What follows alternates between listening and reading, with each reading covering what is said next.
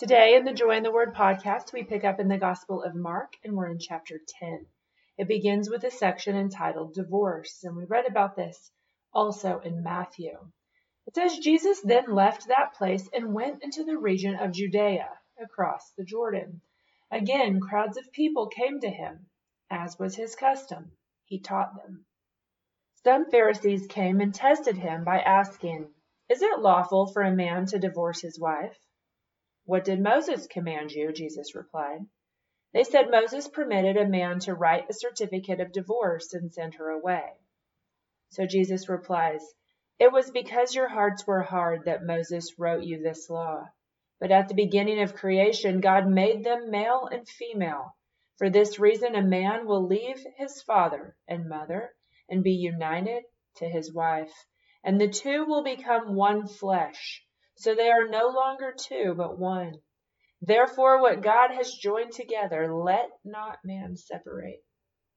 When they were in the house again, the disciples asked Jesus about this. He answered, "Anyone who divorces his wife and marries another woman commits adultery against her. And if she divorces her husband and marries another man, she commits adultery." The Pharisees were probably testing Jesus about this because of the situation with John the Baptist denouncing Herod Antipas and Herodias. That was his brother's wife. Okay, moving on to the next section, it is entitled The Little Children and Jesus. It can also be found in Matthew and in Luke. People were bringing little children to Jesus to have him touch them, but the disciples rebuked them. When Jesus saw this, he was indignant. He said to them, "Let the little children come to me, and do not hinder them, for the kingdom of God belongs to such as these.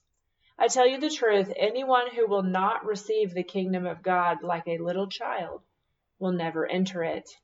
And he took the children in his arms, put his hands on them, and blessed them. The next section is entitled The Rich Young Man. Now, Mark doesn't refer to this man specifically, but Luke, later when we read the Gospel of Luke, you'll see that Luke identifies him as a ruler. It says, as Jesus started on his way, a man ran up to him and fell on his knees before him. "Good teacher," he asked, "what must I do to inherit eternal life?" "Why do you call me good?" Jesus answered. "No one is good except God alone. You know the commandments. Do not murder, do not commit adultery, do not steal, do not give false testimony, do not defraud, honor your father and mother." "Teacher," he declared, "all these I have kept since I was a boy." Jesus looked at him and loved him. "One thing you lack," he said. "Go sell everything you have and give it to the poor. You will have treasure in heaven. Then come follow me." At this, the man's face fell. He went away sad because he had great wealth. Jesus looked around and said to his disciples, "How hard it is for the rich to enter the kingdom of God." The disciples were amazed at his words, but Jesus said again, "Children, how hard it is to enter the kingdom of God. It is easier for a camel to go through the eye of a needle than for a rich man to enter the kingdom of God." The disciples were even more amazed and said to each other, "Who, then, can be saved?" Jesus looked at them and said, "With man this is impossible, but not with God. All things are possible with God." Peter said to him, "We have left everything to follow you." "I tell you the truth," Jesus replied. "No one who has left home or brothers or sisters or mother or father or children or fields for me in the gospel will fail to receive 100 times as much in this present age." And then in parentheses it says homes, brothers, sisters, mothers, children, and fields, and with them persecutions.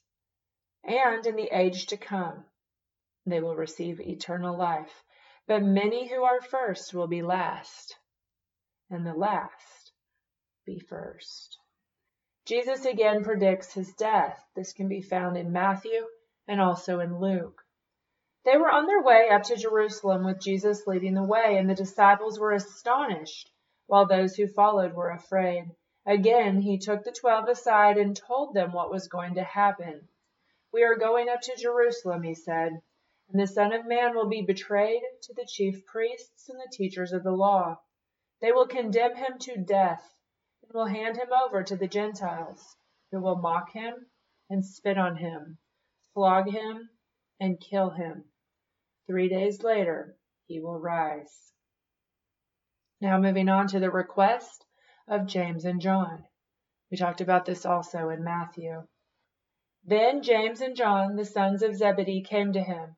Teacher, they said, we want you to do for us whatever we ask. What do you want me to do for you? He asked. They replied, let one of us sit at your right and the other at your left in your glory. You don't know what you're asking, Jesus said. Can you drink the cup I drink, or be baptized with the baptism that I am baptized with? We can, they answered. Jesus said to them, you will drink the cup I drink and be baptized with the baptism I am baptized with. But to sit at my right and left is not for me to grant. These places belong to those for whom they have been prepared. When the 10 heard this, they became indignant with James and John. Jesus called them together and said, you know that those who are regarded as rulers of the Gentiles lord it over them, and their high officials exercise authority over them. Not so with you. Instead, whoever wants to become great among you must be your servant, and whoever wants to be first must be slave of all. For even the Son of Man did not come to be served, but to serve, and to give his life as a ransom for many. And this chapter ends with a section entitled, Blind Bartimaeus Receives His Sight. So here in the Gospel of Mark, he identifies the blind man as Bartimaeus.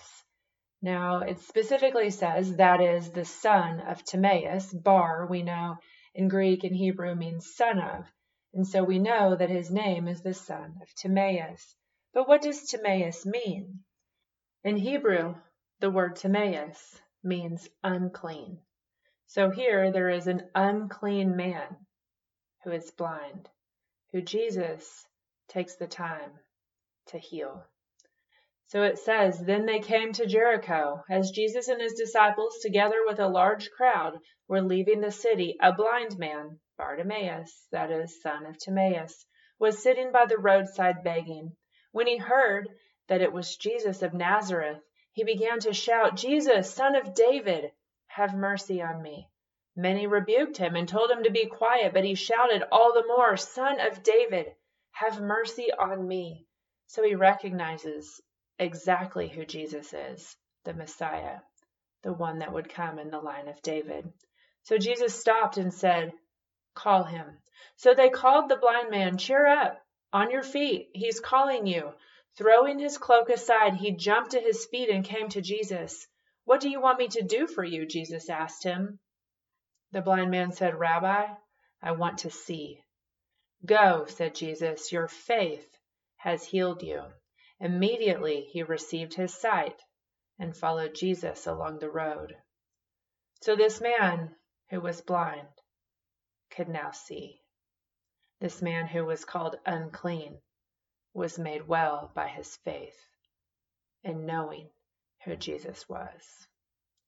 And that ends chapter 10. We will pick up next time in Mark chapter 11.